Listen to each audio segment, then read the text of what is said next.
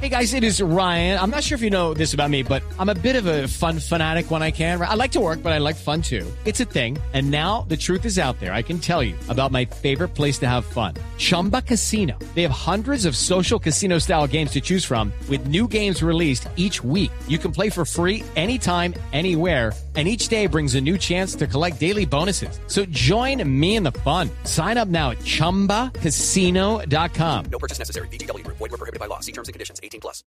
Luna BLU por Blue Radio, la nueva alternativa.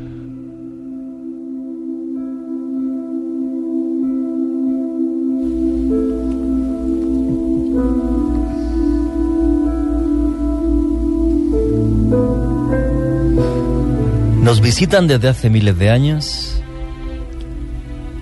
y nadie sabe por qué. Visitan cualquier lugar del mundo, pero especialmente nuestro país, nuestra casa, Colombia. Se disfrazaron de antiguos dioses, como es el caso de Bochica,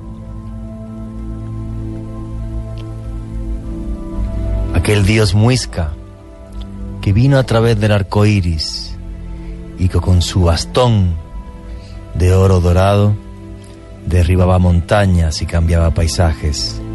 El dios que enseñó a los muiscas la civilización. Pero si uno de sus lugares preferidos en el mundo es Colombia, ¿por qué? ¿Qué plan oculto tiene? Y una cosa muy curiosa, fijaros, lunáticos, el ejercicio que vamos a hacer esta noche. Yo estoy tremendamente emocionado, porque me parece algo muy diferente. Hoy queremos que todos seáis investigadores. Los que estamos aquí en la mesa y vosotros que estáis ahí en vuestra casa.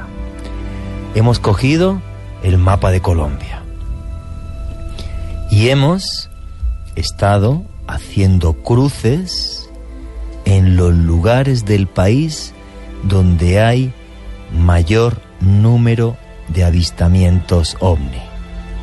Hoy es fundamental, #Luna BLU, que nos comentéis si habéis tenido avistamientos OVNIs en vuestra ciudad, en el campo, en cualquier lugar de nuestro país.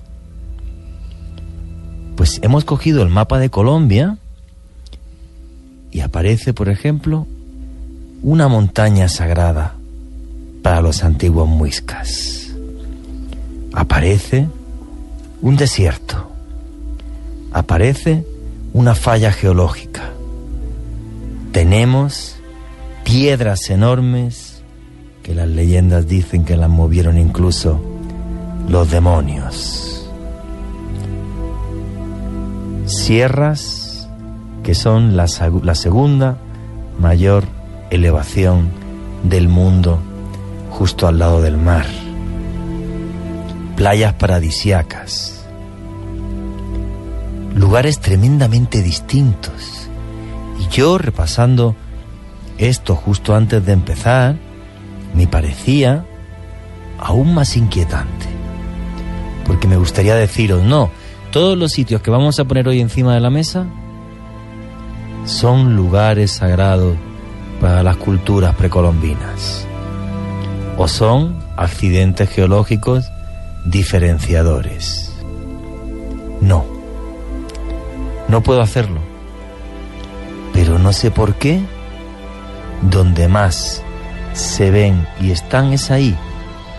Quizás es que aquí en nuestro país tenemos puertas a otros mundos y a otras dimensiones, que es lo que hoy vamos a analizar. Y me gustaría que fuera entre todos. Os repito, el #Luna BLU, para que nos contéis si habéis tenido avistamientos, si alguien de vuestra familia los ha tenido y en qué lugar del país es, para que sigamos haciendo ese mapa de lo imposible, ese mapa de las puertas a otros mundos, pero que están aquí en nuestro país.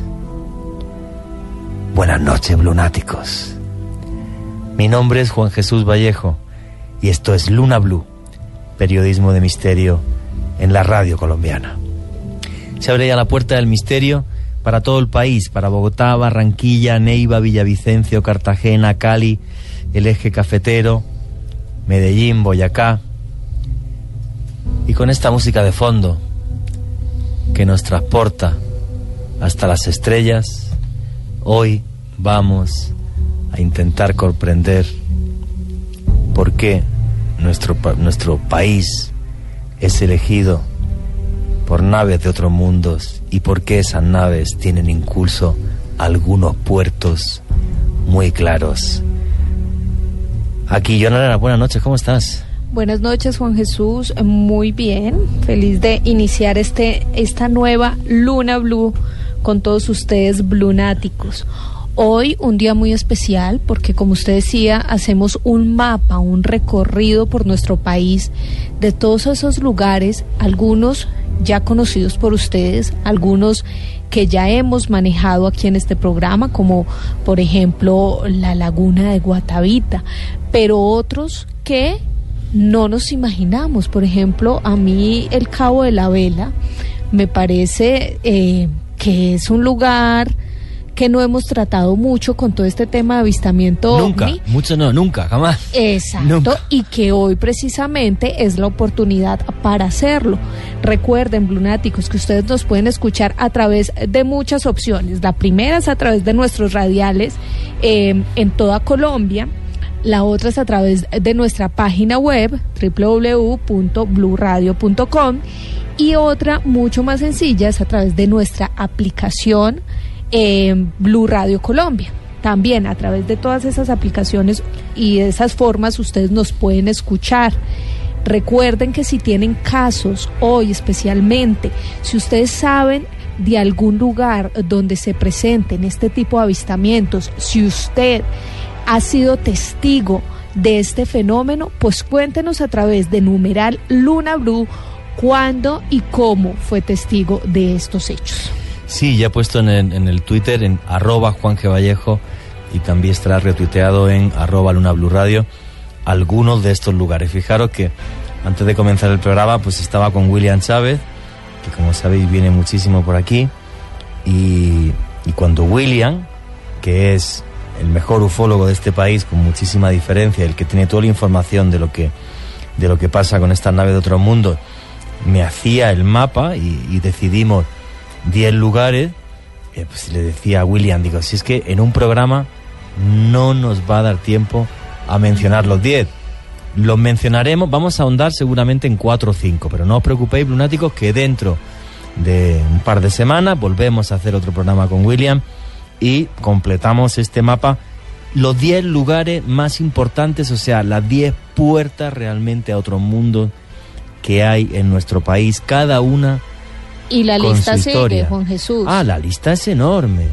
O sea que de este programa vamos a hacer muchas versiones, sí, para ir formando ese mapa de ovnis en Colombia. Todavía súper pendiente, por ejemplo, de intentar conseguir los 15 archivos que desclasificó la CIA sobre Colombia, porque aquí tenemos incluso ovnis que se han estrellado. En Colombia tenemos nuestro Roswell y otro día haremos también un programa de eso. Esteban Cruz, ¿cómo estás? Muy bien, Juan Jesús, muy bien y muy feliz de estar aquí en Luna BLU, de acompañar a todos los lunáticos en estas noches, saludar especialmente a la gente del Valle del Cauca, del norte del Valle, que ayer nos acompañaron de forma muy activa, de Manizales, y yo quería decirles antes que comencemos.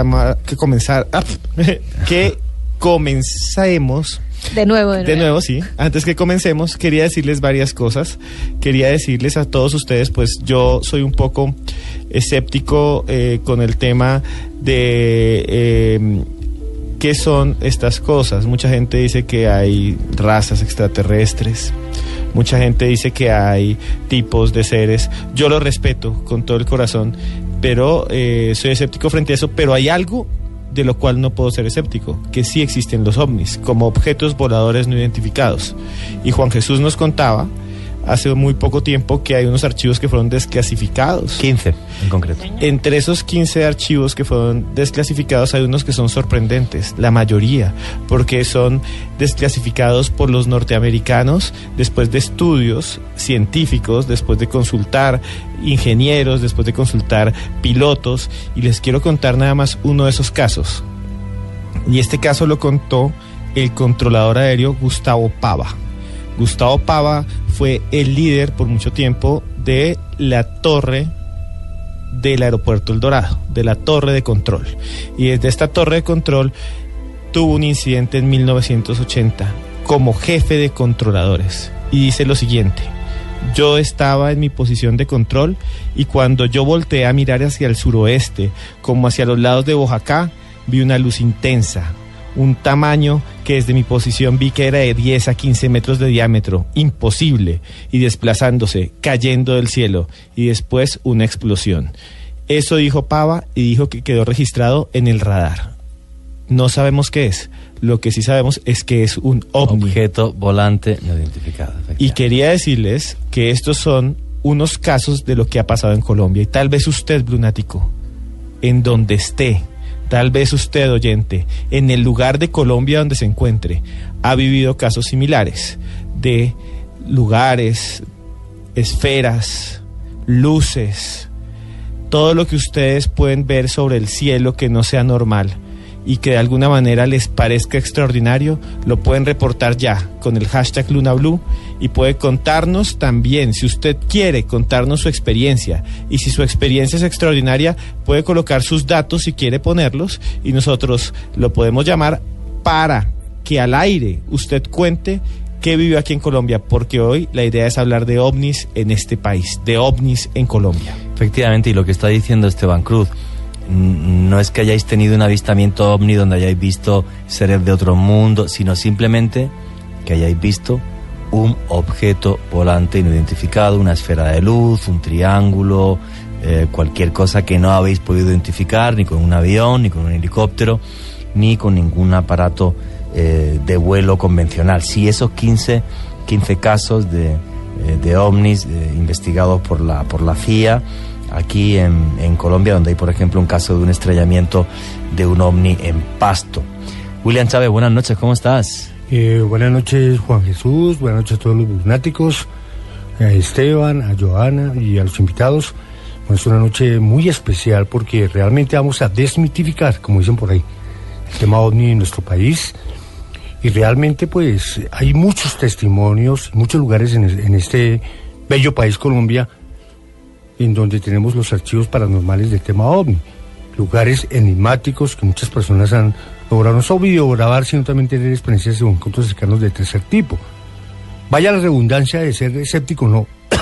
Creo que me gusta mucho lo que dice Esteban, ya que esos temas de investigación no es de sentarse en un computador a bajar la información, mostrar videitos, sino simplemente... Pero tú que llevas muchas décadas investigando el fenómeno OVNI aquí en Colombia, cuando nos hemos sentado antes de hacer el programa y tú pues me comentabas los lugares y los sitios, lo más fascinante es que ni siquiera hay un hilo común que pudiera decir, no, pues todos los lugares sagrados de culturas precolombinas son puntos calientes de OVNI. No, okay. De repente aparecen pues accidentes geológicos, pues playas paradisíacas, o sea, no hay un patrón por seguir, ¿no? Sino es aún más misterioso. Y eso, sí, la verdad que me fascina. Yo creo que siendo Colombia un país muy ancestral de los muiscas, hoy nos vamos a referir más que a nuestras culturas ancestrales, no solo los muiscas, sino los lugares calientes para ese tipo de avistamiento. Vuelvo y quiero repetirle a todos los lunáticos que OVNI, objeto volante no identificado, no significa que sea un fenómeno netamente extraterrestre. Hay que identificar, yo le estaba comentando extra micrófonos a Juanje, en uno de los temas que vamos a tratar el día de hoy, que es la Mesa de los Santos. Tuve la oportunidad de estar allá en una ocasión cuando cayó este meteorito allí en Santander, visitando la Mesa de los Santos, y ese día tembló, porque allá tiembla común y corriente. Las personas que me están oyendo allá en Santander, en la Mesa de los Santos, tembló y aparecieron unas luces rojas. Inmediatamente yo me fui con un vulcanólogo que él maneja la parte telúrica, y él me comentaba que las bolas rojas que aparecen siempre en estos lugares es por la fricción de las placas volcánicas y telúricas. Sí. Forma lo que se llama llamado fuego de San Telmo, y no tiene nada que ver con fenómenos extraterrestres. Entonces, así que hay que tener mucho cuidado de hablar la palabra ovni, objeto volador no identificado. Sí, pero aún así, la Mesa de los Santos es uno de los puntos calientes de los que vamos a hablar. Mario Bernal, buenas noches, ¿cómo está usted? Muy buenas noches a usted y a todos los radioescuchas. Bueno, Mario Bernal es docente, investigador, lleva también muchos años investigando el fenómeno OVNI aquí en Colombia, aunque usted vive ahora en Turquía. No, vivo aquí ya. Ha Sí, vuelto claro, aquí. no, Vale. claro. Pasé por Turquía, pero estoy viviendo siempre aquí. Bueno, Vale. bien, buenas noches a todos los radioescuchas y a toda la mesa de investigador que tenemos aquí en el día de hoy. Nosotros pues tenemos una investigación de más de 35 años. Con William me conozco hace aproximadamente unos 24 años. Y bueno, dentro de esa investigación creo que lo más importante es recalcar que una cosa es una puerta dimensional y otra cosa es una zona de observación de objetos no identificados. Son dos cosas totalmente diferentes, ¿sí? Y cada una tiene un parámetro lógico y científico del cual se deriva una cantidad de experiencias que no solamente dependen de que usted esté ahí y de un momento a otro pase, como dicen, no, si usted ha visto, dígalo, no, sino también de la frecuencia mental que tenga la persona y del desarrollo genético que tenga la mente de esa persona para poder observar diferentes fenómenos. Bueno, hoy vamos a hacer ese mapa de los 10 puntos más calientes de Colombia y luego ya avanzaremos sobre si algunos son puertas dimensionales o no, pero sí son los 10 puntos. Si alguno no es una puerta dimensional, podríamos decir que es una autopista de ovnis. Okay. Efectivamente. Bueno, vamos. El primero hay que decirlo, porque hay que decirlo, que lo hemos hablado de él aquí ya muchas veces, pero es obligado. William Chávez, la Peña de Huayca. Bueno, primero que todo la Peña de Huayca, y está micrófonos, siempre hablo de micrófonos. Este es un lugar que vengo investigando hace 35 años aproximadamente. Huayca, la Peña la Puerta de los Dioses, fue un lugar que muchas personas han hablado de que se llama el secreto del Mohán, y resulta que no tiene nada que ver con el secreto del Mohán, porque Huayca fue una casica. Allí existe una montaña que está ubicada a 26 kilómetros al noroccidente de la ciudad de Bogotá. Esta montaña se comunica con varias montañas, una cadena montañosa en la cordillera central, en donde colinda con la peña o con la montaña del Majul en Cota, Cerro La Balvanera en Chía, y colinda con otras montañas. Esto hace una especie de triangulación. Huayca sí era un lugar sagrado para los totalmente muiscas. Sagrado para los muiscas. Hacían rituales. Estos rituales que hacían en Huayca lo vamos a nombrar más con lo que es la laguna de Guatavita y lo que es la Sierra Nevada de Santa Marta. Precisamente para todos los radioescuchas y los lunáticos, tengo un encuentro ovni que voy a desarrollar el día 3, 4 y 5 de junio en la Peña de Huayca. Ya tengo varios invitados, inclusive Juan, que ha estado acompañándome también haciendo este tipo de investigaciones en diferentes lugares en Colombia. Está también invitado a desarrollar allí en la Peña de Huayca un campamento OVNI, que es investigación de los mundos intraterrenos y lo que llamamos nosotros el mundo intraterreno de Hood, o sea, los mundos de los niños y lo que es la nueva genética de estos seres. William, 3, 4 y 5 de junio. 3, 4 y 5 de junio, más adelante les voy a dar las fechas, los teléfonos, la conferencia el día jueves aquí en la calle 45, número 1341, a las 6:30 de la tarde, vuelvo y les repito, calle 45, número 1341, a partir de las 6:30 de la tarde, Bogotá, Palermo. Ahí tengo pues a todos los invitados que han asistido últimamente al grupo Contacto OVNI. Allí vamos a pasar toda la información de los sitios de interés de Colombia. Oye, y si tienes apagado el teléfono, di el teléfono, porque como lo tengas encendido empiezan a llamarte y el programa es un desastre. Bueno, sí, mis redes sociales, William OVNI en Twitter, en Facebook William Chávez Ariza, Juan que me dice que el celular. Bueno, voy a dar mi celular, pero por favor, si me toca apagarlo porque lo tengo prendido. Sí, apáguelo primero y luego diga el teléfono, porque si no empiezan a llamar. Empiezan a llamarme, sí señor. Mira, el celular para las personas que se quieran comunicar para adquirir boletos. Además que voy a regalar un libro que aquí en la mesa de trabajo ya lo he regalado. Lo tengo en la mano. Sí, que se llama OVNIs, ¿por qué nos visitan? Es un libro que escribió también un amigo. Francisco González Medina. Sí, Francisco González de Cali, y junto a otros ufólogos colombianos, que tenemos el grupo de ufología a nivel internacional con Jaime Maussan y otros investigadores del fenómeno OVNI, estamos desarrollando estos libros, y entonces estamos regalando a los escuchas de los lunáticos que se acerquen en la conferencia el día jueves un pequeño libro que se llama OVNIs. ¿Por qué nos visitan? Me pueden escribir en William OVNI en Twitter y dejarme comentarios una pregunta que les voy a hacer al final a todos los radioescuchas, y en la conferencia me van a contestar esa pregunta. Les voy a dar un libro y un DVD el día jueves en la calle 45, número 1341, a partir de las 6:30 de la tarde. Aporte a la conferencia 20.000 pesos. Y mi celular es 311-265-9381. Ahora no me van a llamar porque estoy en vivo. 311-265-9381. Y con mucho gusto, después de salir del día de hoy, les contestaré. Bueno, sí, sigamos a ver, Juan. La peña de Huayca, de la que tanto hemos hablado. La peña de Huayca, que tiene, pues una gran cantidad de oquedades bajo ella. Supuestamente no te iban a llamar, pero te están llamando. La peña de Huayca, que tiene un montón de oquedades bajo ella. La peña de Huayca, donde muchísimas personas se desorientan de una forma extraña.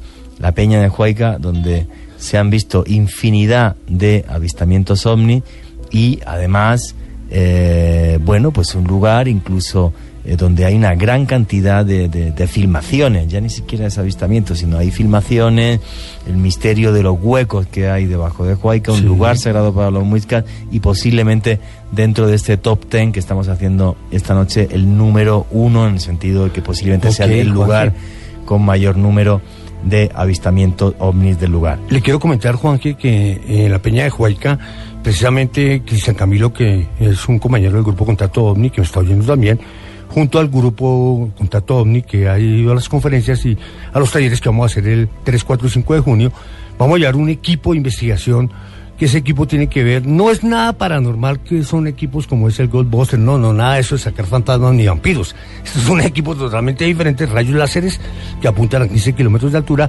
También son marcadores para las estrellas. Fuera eso vamos a llevar un contador Geiger, vamos a llevar también un equipo detector de galerías intraterrenas, que lo tenemos. Tenemos también otro equipo de investigación que fue aportado por un coronel de la Fuerza Aérea Colombiana, que gracias a él nos está colaborando mucho en este tipo de investigación de lo que aparece en la peña de Huayca, sobre todo los satélites que aparecen a las 6:15 de la tarde, que la gente dice que son ovnis. Ojo con eso, porque en la peña de Huayca aparecen a las 6:15 de la tarde un satélite que sale de sur a norte, y la gente los confunde. Pero vamos a lo que vamos.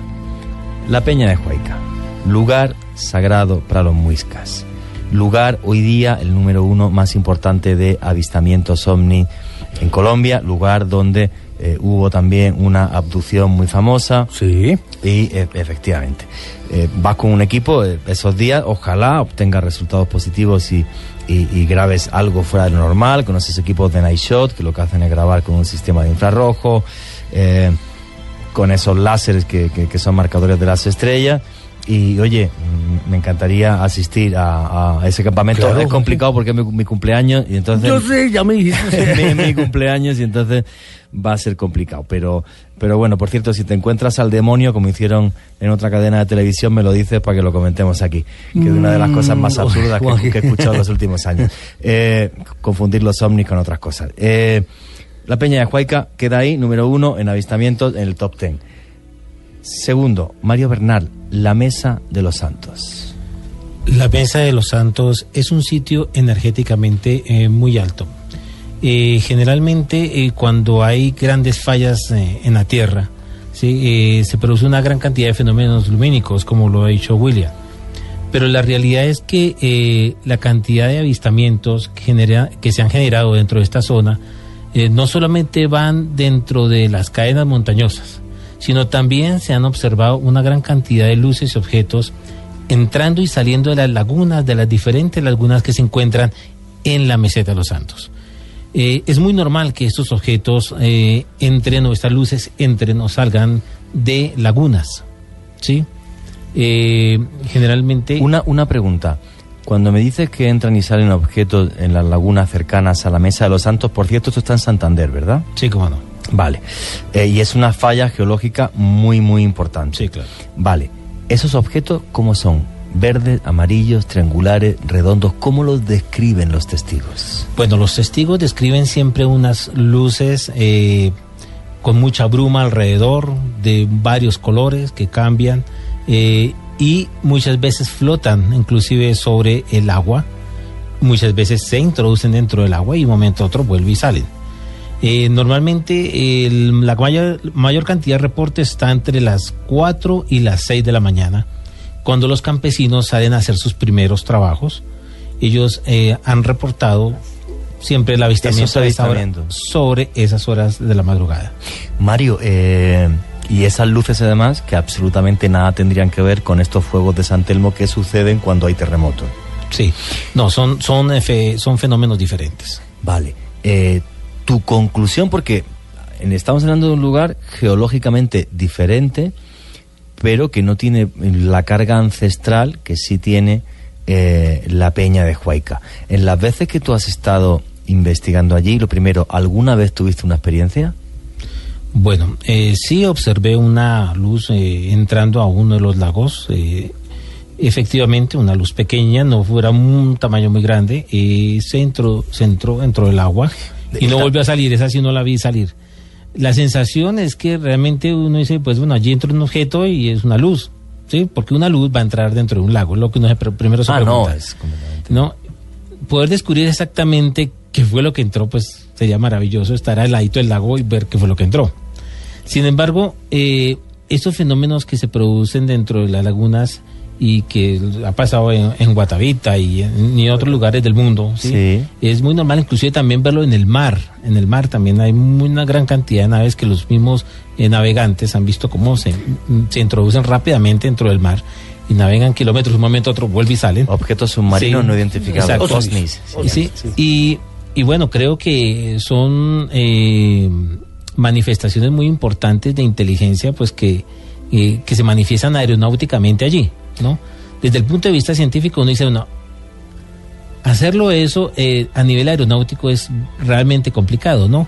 Hablaríamos, si tuviéramos datos técnicos diríamos, tienen motores de luz, porque lo que se ve es luz. No, y más cuando es el tipo de OVNI motores cuánticos que tú hablas, que son pequeños, pues tipo a lo mejor 1 metro, 2 metros claro. de diámetro, no estamos hablando de más. No estamos hablando de más. Y que bueno, que en algunos sitios también se les llama como luces populares, ¿no? Porque si te remontas a antiguos se confunden con el tiempo de las leyendas. Claro.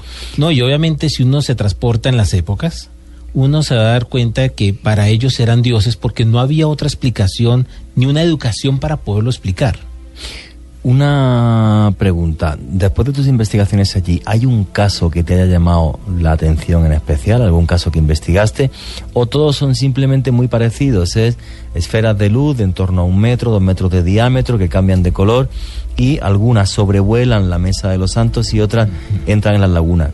¿Cómo sería esto? ¿O hay algún caso que fue como muy diferente o especial? No, mira, la mayoría de las personas que viven en estas zonas de Santander y de la Meseta de los Santos y pueblos cercanos a estos lugares, ellos son campesinos donde ellos sencillamente sencillos, en los cuales solamente expresan y muy tímidamente lo expresan lo que vieron, y solamente cuando uno les da una gran confianza como investigador que le cuenten realmente lo que vieron, lo que sintieron, de lo que piensan de eso, ellos se limitan a decir, no, fue una luz, y para ellos puede ser una manifestación de Dios y ya. ¿Sí? Todavía tenemos ese recato moral y cristiano y católico de decir, Dios mío, ¿por qué me pasó eso? ¿Por qué vi eso? ¿Por qué a mí? ¿Sí? ¿Y por qué lo tengo que contar? Y si lo cuento, ¿me creerán? Siempre está la interrogante entre los campesinos. Una pregunta, Mario, ¿te acuerdas que nos estuvimos hablando acerca de la cueva de San Gil y que acerca a la Mesa de los Santos? ¿Nos puedes comentar algo de la cueva de San Gil? Que tiene que ver con esos lugares donde hay túneles por debajo de la Mesa de los Santos. Sí, bueno, dentro de estos territorios hay una gran cantidad de cavernas, ¿no? Son cavernas que conducen a diferentes sitios que no todo el mundo pues se ha metido ahí, porque uno no sabe si al que entra sale. pero sí, por lo menos los que hemos tratado de investigar estos asuntos, se han podido llegar a conclusiones de que son cavernas, primero, muy antiguas, que hacen parte de la ramificación montañosa, y que hay algunas historias que dicen que han visto seres moverse o entrar dentro de ese tipo de cavernas. De esa caverna. Sí, Esteban Cruz, además que tú eres de Santander, por sí, alusiones y además antropólogo e historiador. Tocaba aquí contar si dentro también de la Mesa de los Santos hay alguna historia antropológica que sea destacable. Sí, realmente la Mesa de los Santos es una formación geológica bastante impresionante. Está al lado de Bucaramanga. Justo arriba está construido el pueblo de Los Santos. Es un lugar geológicamente inestable, tiembla todos los días, está científicamente comprobado que todos los días tiembla, es el lugar donde más tiembla en el país. Alrededor de la Mesa de los Santos hay unos desfiladeros y formaciones geológicas en los que hay una media docena de cuevas, y históricamente siempre se buscó allí la tumba del cacique Guanentá. El cacique Guanentá era el líder de los guanes y el, digamos, jefe de todos los indígenas que habitaban esta zona de Santander a la llegada de los españoles. Pero hay dos mitos que son muy interesantes que tienen que ver con lo que nos está diciendo Mario. Yo lo hablo históricamente. Hay una cueva que le llamaban las cuevas gélidas. Las cuevas gélidas son varias cuevas que estaban sobre el borde occidental de la Mesa de los Santos. En esas cuevas, sobre el borde occidental de la Mesa de los Santos, se creía que estaban los tesoros de los indígenas guane, y que, según los indígenas, de esas cuevas salían luces que siempre han estado asociadas a los tesoros, ¿no? A los tesoros indígenas. Ya lo habíamos hablado en otro programa. Siempre que hay luces de fuego, radiantes, bolas, que siempre que están alrededor de donde están los tesoros o los entierros. Pero aquí hay una historia muy interesante. Es la historia de los niños dorados. En esta zona somos del todo país, oído porque yo nunca lo había escuchado. Sí, se llama La leyenda de los niños dorados de Mamaruca. Esa leyenda de los niños dorados es de todo el río Suárez, incluyendo parte de Los Santos. Es una leyenda que está registrada por Javier Ocampo López, que fue uno de los primeros folclorólogos colombianos, algo así como el Hans Christian Andersen colombiano o el Charles Perrault colombiano. Y este señor fue pueblo por pueblo buscando las leyendas y los mitos, y encontró esta que es impresionante, que es del pueblo de Guepsa o Güepsa y del pueblo de San Benito. Estos son dos niños dorados que aparecen de un momento al otro, dos niños que encuentran los campesinos, y no son estatuas, son personas, niños dorados que caminan, que se mueven, que tienen cabello largo, y esos siempre están buscando otros niños para hacerlos llevar a un hogar. Estos niños, según esta idea, pasean por bosques y orillas de río y se meten a las cuevas y nunca vuelven a salir. Fijaros siempre, no estamos hablando de las cuevas gélidas, ¿no? Estamos hablando gélidas. Y la historia generalmente es de dos pueblos. Para los amigos de Santander, mi familia toda es de allá. Yo conozco la Mesa de los Santos, me he bajado por las cascadas del Duende, me he quedado a dormir allá en las fincas, y esta historia es realmente sorprendente. Dos niños dorados que se aparecen, que la gente ve, que cogen otros niños y se los quieren llevar a las cuevas, en los pueblos de Güepsa y San Benito, registrados por Javier Ocampo López en una gran cantidad de libros. Por ejemplo, en Leyendas Populares de Colombia está registrada esta historia, que tiene que ver también con los santos y con las cuevas de toda esta zona, porque Santander es rico en cavernas y cuevas. Oye, y tremendamente importante, porque al final, siempre que investigamos un tema, a nivel antropológico e histórico, descubrimos que no es nuevo.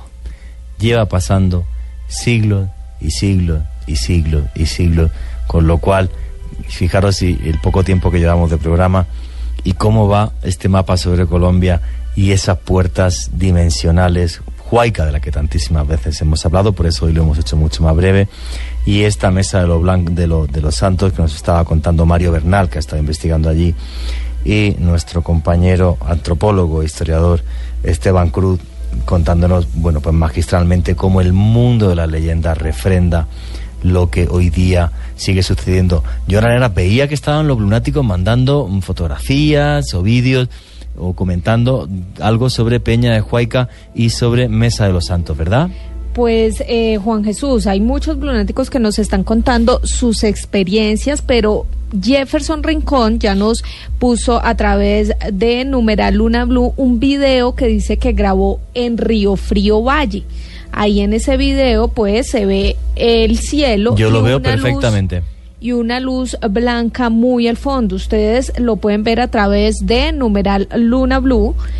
es el tuit que nos envía Jefferson Rincón y que ya vamos a retuitear por @Luna BLU Jefferson Radio. Rincón, por favor, si nos estás escuchando, mándanos en un tuit tu número de teléfono y nosotros te marcamos porque nos encantaría que nos comentases cómo grabaste ese vídeo que desde mi punto de vista es bastante espectacular.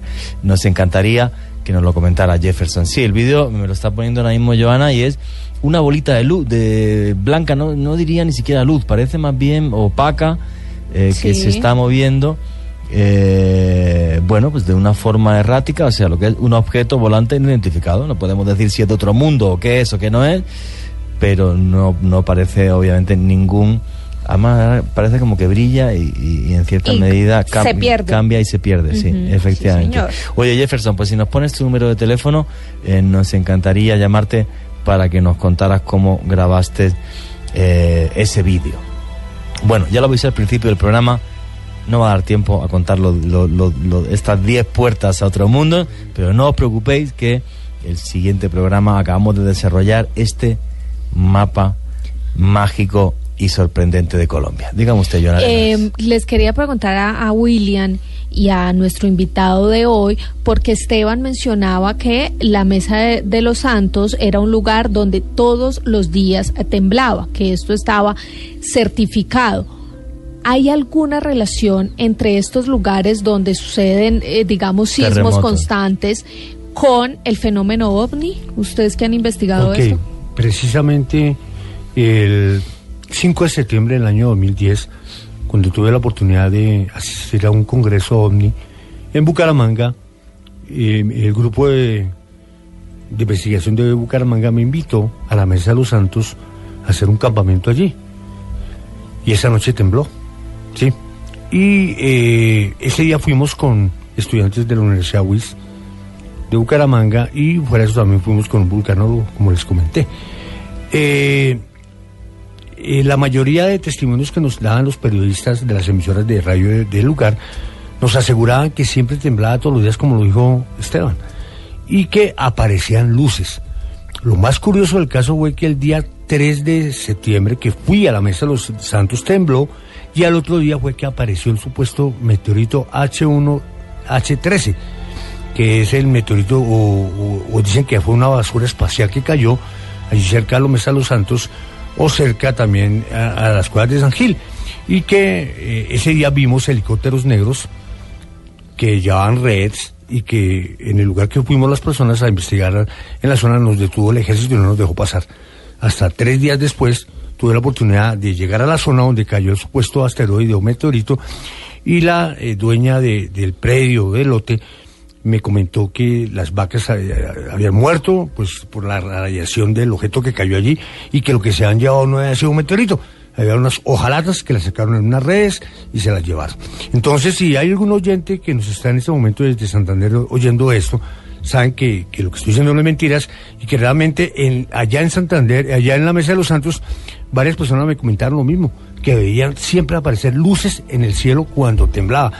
Yo, en el caso, que también soy un poco escéptico en el tema OVNI, digo, y que le he preguntado a vulcanólogos y a muchos científicos, que cuando tiembla o cuando un volcán va a hacer una detonación, aparecen estas esferas. Desen cuenta que en México, en el volcán Popocatépetl, hubo una detonación hace unos 2 años, y entró un objeto cilíndrico aproximadamente 200 metros, se ve el que video, después dijeron claramente, un contactado llamado el ingeniero Alberto Secúa comentó que ese objeto que entró allí era una nave de plasma para que el volcán no se detonara. Bueno, ya subjetivamente lo dijo. Eso es muy subjetivo. Para es subjetivo, sí. Y yo ahí quiero ver es algo que sea más subjetivo. Lo que está claro es que esa filmación del Popocatépetl, es cierto que las cámaras se ponen porque la actividad volcánica del Popocatépetl se elevó, se puso mucho más alta, y se ve perfectamente en esa filmación cómo entra pues un objeto de origen desconocido dentro del Popocatépetl. Eso se ve clarísimo y es tremendamente objetivo. Inclusive en mi canal pueden observar, el canal de YouTube de William Chávez, observar también un video en la Mesa de los Santos donde aparece una luz roja muy parecida a la que nos nombra aquí el profe Mario Bernal, que le ha ido a investigar esa zona, y es una luz como roja, vuelvo y digo, objeto volante no identificado porque no puedo decir que sea extraterrestre. Jefferson, buenas noches, ¿cómo estás? Buenas noches, bien, muy bien, ¿y ustedes cómo están? Oye, Jefferson, muchísimas gracias por el vídeo que nos has compartido en el hashtag Luna BLU. Yo me lo estaba poniendo Joana Arenas, y la verdad que me estaba quedando bastante impactado. Oye, Jefferson, ¿cuándo grabaste el vídeo y en qué parte de Colombia fue? Yo lo grabé como en septiembre aproximadamente. Esto queda, se llama Río Frío Valle, queda como a 1 hora de Cali y por ahí aproximadamente 15 minutos de Zarzal. A 15 minutos del Zarzal, que es donde uno de los 10 lugares que teníamos aquí precisamente de mayores números de avistamientos OVNI en Colombia. Oye, ¿y cómo fue la historia? ¿Tú ibas en el coche, ibas caminando, de repente ves aquella luz? ¿Cómo fue? No, pues comenzó a llover, ¿cierto? Sí. Y pues al frente de una tía y me dijo, ay, venga, mi hijo corriendo, y me entra la ropa que se me va a mojar. Es un tercer piso. Sí. La terraza. Entonces pues yo comienzo a coger la ropa cuando de repente veo como una esfera, pues, en el firmamento, ¿cierto? Sí. Y yo, eso tan raro, ¿no? Yo saqué el celular y empecé a grabar. Sino que, pues, el video es un poquito más largo, pero, pues, la aplicación no me la deja subir tan largo el video. Oye, ¿cuánto duró ese avistamiento? ¿Qué hizo ese objeto en el aire? ¿Cómo desapareció? ¿Cómo fue, Jefferson? Pues, el primero como que se iba, pues, perdiendo como brillo, ¿cierto? Sí. Se iba yendo, pero al momentico volvía y aparecía otra vez completamente. Yo veía como el color era como plateado, sino que comenzó a llover muy duro. Uh-huh. Igual yo no me perdí, y yo iba diciendo, un avistamiento y tal, y se lo compartí a los amigos, pero los amigos no me creían, hasta que otro me dijo que es que yo algún día llegué a ver uno así igualito como usted lo tiene ahí en el video. Pues es uno de los vídeos OVNI más claros que he visto desde hace mucho tiempo. La fecha fue septiembre del año pasado, Jefferson. Sí, señor. En septiembre del año pasado. Oye, y tú después de ver esto y de filmarlo, ¿qué opinas? ¿Qué crees que fue lo que viste?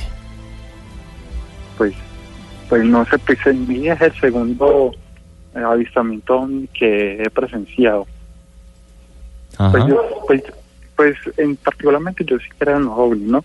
Porque pues yo igual siempre los escucho a ustedes, igual a William, y algún día quería compartirles el video, pero pues no había escuchado en el programa hasta que hoy se me dio la oportunidad de compartirlo. Oye, William, pues te quiero dar las gracias. Jefferson. Ay, perdón, Jefferson.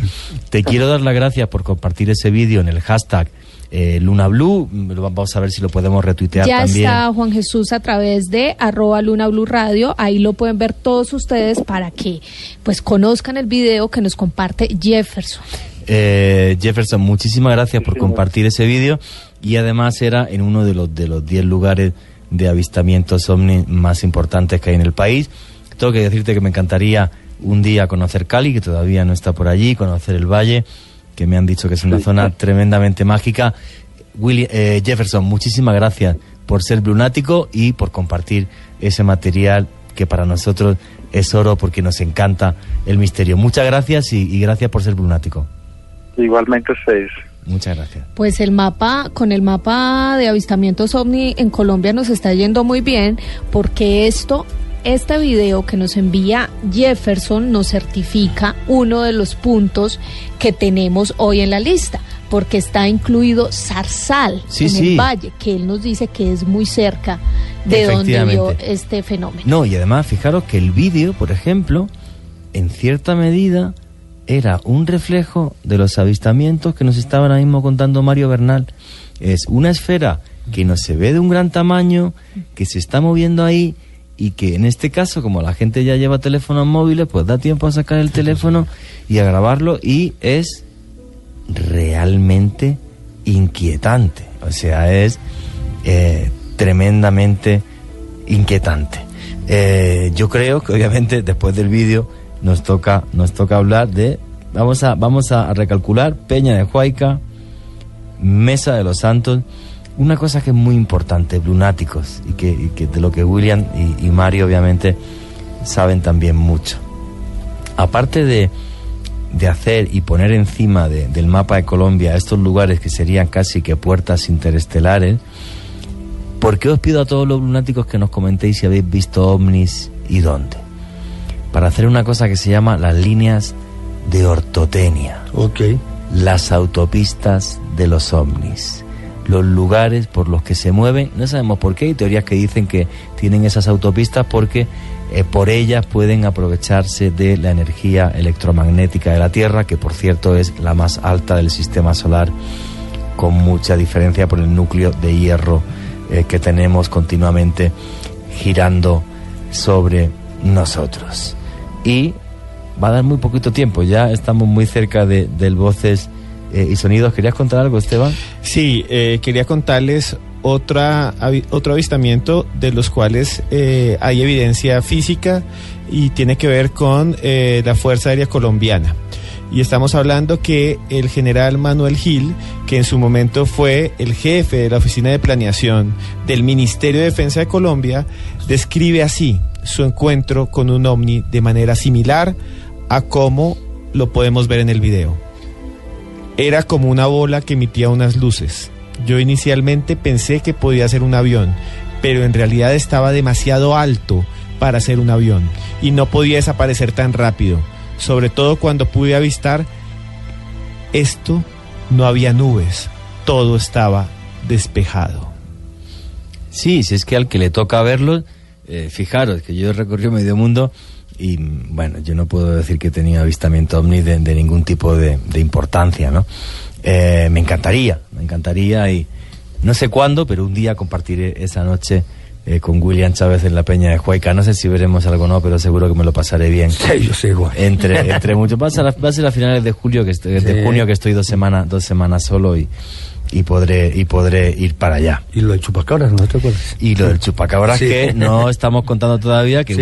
William y yo estuvimos investigando el tema del chupacabras el fin de semana anterior, no, el otro estuvimos investigando y con grandísimas sorpresas. Tenemos todo grabado y dentro del tiempo que consideremos correspondiente os pondremos todos esos testimonios sobre un fenómeno que no para. Lo que sí tengo muy claro, para hacer un pequeñísimo inciso antes del Voces y Sonidos, es que el predador, o sea, hay dos predadores completamente distintos y por el tipo de heridas, además, lo dicen los campesinos. Bueno, el mapa de las puertas interestelares en Colombia, nos hemos quedado en Zarzal Valle y no he querido avanzar porque tenemos testimonios que vais a escuchar en la segunda hora, no os vayáis de ahí. Testimonios aquí esta noche en vivo y en directo de lo que está pasando en Zarzal Valle.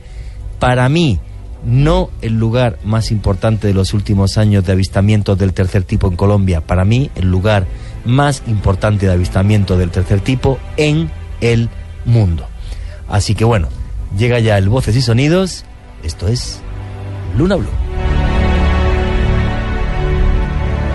Luna BLU, periodismo de misterio en la radio colombiana. Luna BLU, por Blue Radio, la nueva alternativa.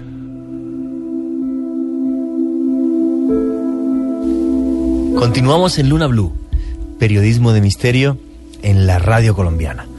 Y en este mapa de puertas interestelares en nuestro país, llevamos la Peña de Huayca, llevamos la Mesa de los Santos y hemos comenzado a hablar de el Zarzal en el Valle, que además un lunático nos envió un vídeo que me pareció realmente fabuloso y espectacular. Jonathan, ¿qué dicen los lunáticos hasta ahora? Bueno, Juan Jesús, hay muchas interacciones a través del numeral Luna BLU. Está Beltrán Betancourt, que nos saluda y nos dice que ha visto 2 avistamientos en Medellín.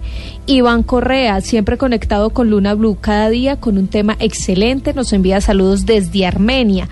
Franklin Rada, hace 7 años presencié avistamientos en Tubará, Atlántico, zona rural y montañosa, antiguo santuario indígena. Antonio Fernández también está conectado y nos dice que nos envía saludos desde Barranquilla. Sebastián Ayala nos envía saludos desde Manizales, que ya tenemos frecuencia en Manizales también. 91.1 para que nos escuchen allá. Felipe Molina Peláez dice que he visto por lo menos 3 veces objetos desconocidos en el cielo bogotano.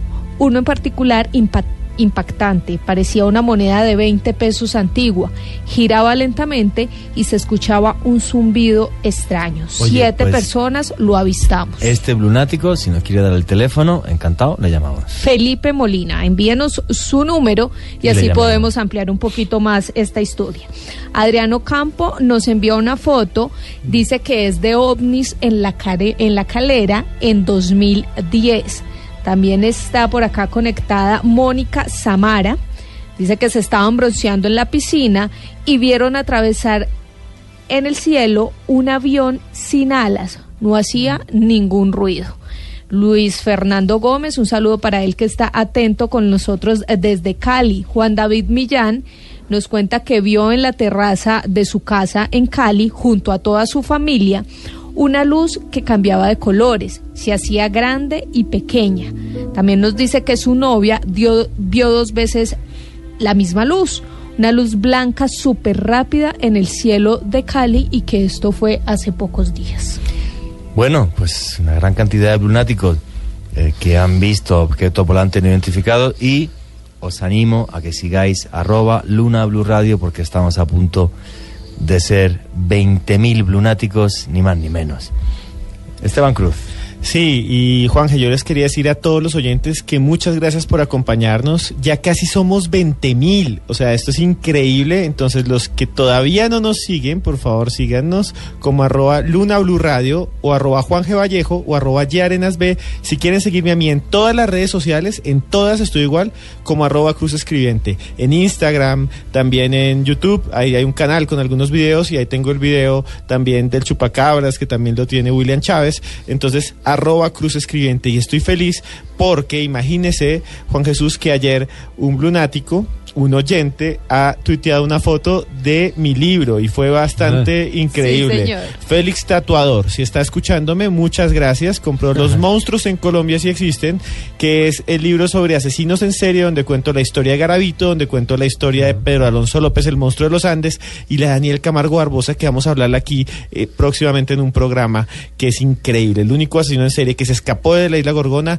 que hablaba portugués, inglés y español, y que mató a más de 200 niñas y en todos estos países, en Ecuador, Perú y Colombia. Entonces, si quieren conocer su historia, están Los Monstruos en Colombia Si Existen. Pero también les quería leer rápidamente, algunas personas nos están escribiendo. Entonces, por ejemplo, Edgar Morantes nos escribe y nos manda una fotografía. Gracias, Edgar, por seguirnos, por estar ahí.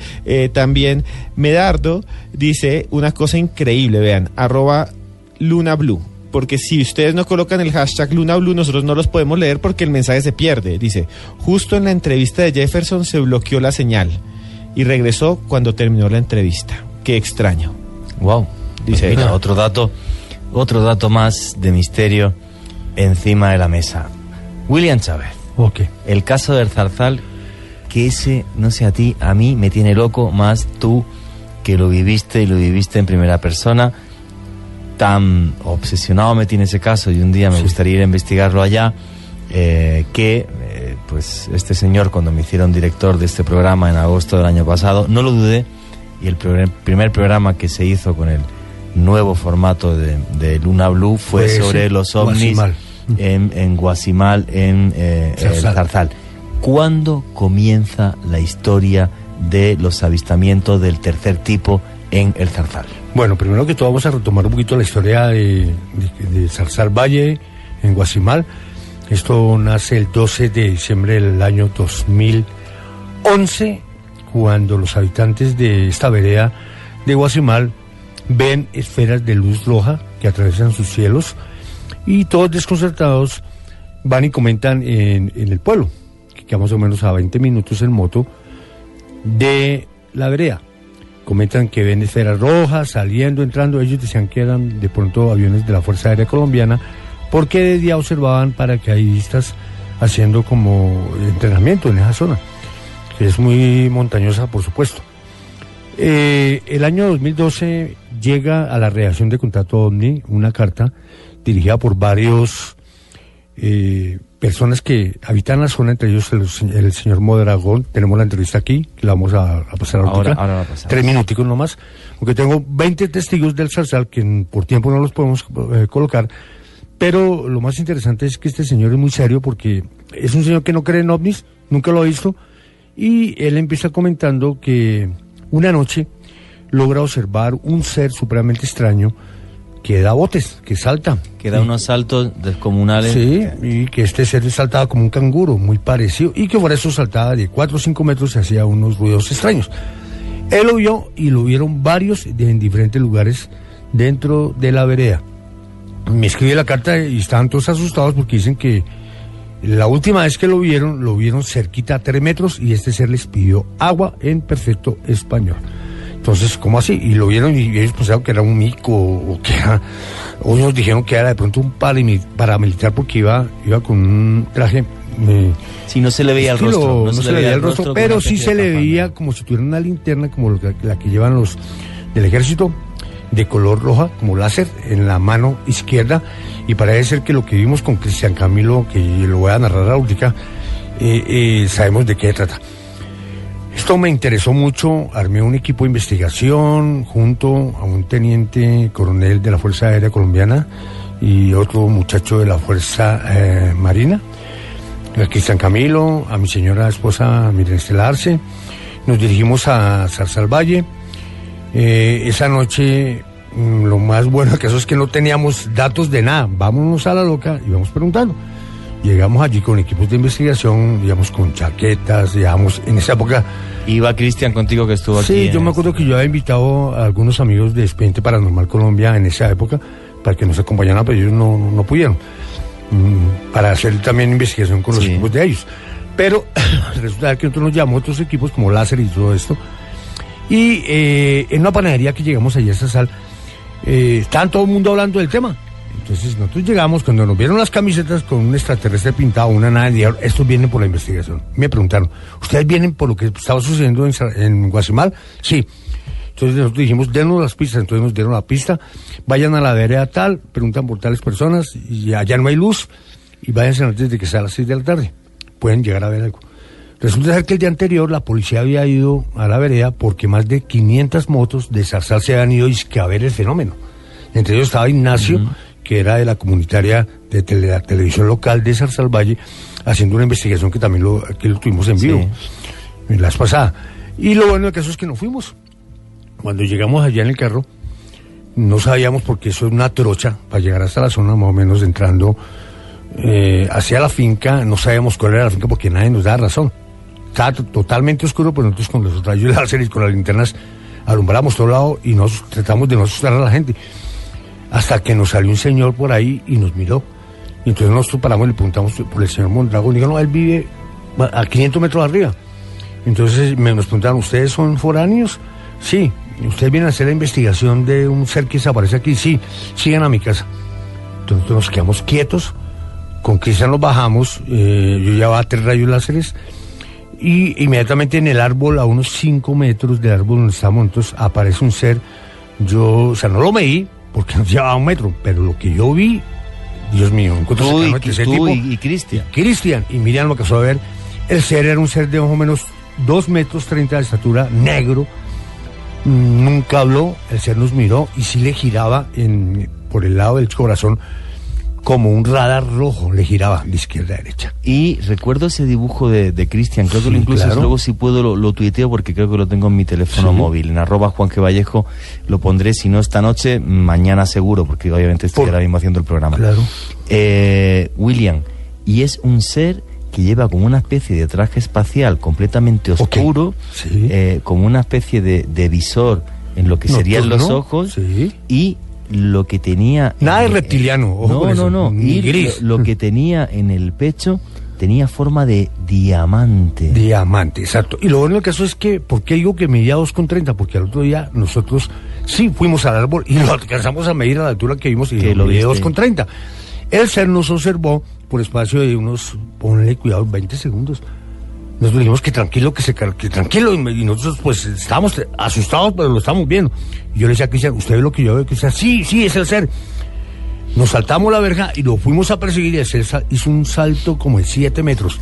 Cayó encima de un gallinero que había allí, encima de unas latas, eso sonó durísimo y lo fuimos a perseguir. En ese gallinero saltó hacia una ladera de la montaña que yo le calculo otros 20 metros de un solo tajo. De un solo salto. No sí. lo pudimos coger. Esa fue la primera experiencia. Tuvimos esa noche con la linterna, nos estuvimos en la casa. Ese señor salió todo asustado. Él se llama el señor Amador. Y él nos comenta que ese ser lo tiene asustado porque se le mete todas las noches ahí. Y que el ser le pide agua y que el ser le dice que son de arriba, que ellos viven debajo de la tierra. Nosotros le hicimos una entrevista que está, por supuesto, en mi canal. Son varias entrevistas que usted pueden buscar. OVNIs Colombia, Zarzal, el Valle. Bueno, un caso que salió en History Channel. History Channel, nosotros invitamos a Jorge Luis Escudbo de History Channel, que hicimos varios programas que se llamaban OVNIs en Latinoamérica, Contacto Extraterrestre en Latinoamérica, y vinieron aquí a hacer ese programa en Zarzal, Valle y en Guasimal. Pero esa no fue la primera experiencia. Bueno, esa fue la primera experiencia que tuviste esa noche. Esa noche. ¿Y al día siguiente qué pasa? Al día siguiente le empezamos a hacer la cacería. Porque ya varios testigos nos decían que aparecía frente al morro donde estábamos quedando nosotros. Ese morro estaba a unos 150 metros de nosotros, pero es escalado, hay que subir. Y es muy selvático. Nos decía que tuviéramos cuidado con las culebras y todo esto, y los bichos. Y pues realmente nos metimos como botas pantaneras y todo esto hasta el lugar, y lo volvemos a ver, pero a las 10 de la mañana. Esta vez sí hizo un grito terrible. Gritó y parecía como una pantera, saltó. Digo pantera porque la forma que saltó solo lo hace una pantera. Sí, pues no vi una pantera, yo vi un ser de negro que saltó, 10:30 de la mañana, salió corriendo, lo perseguimos y gritaba de lado a lado.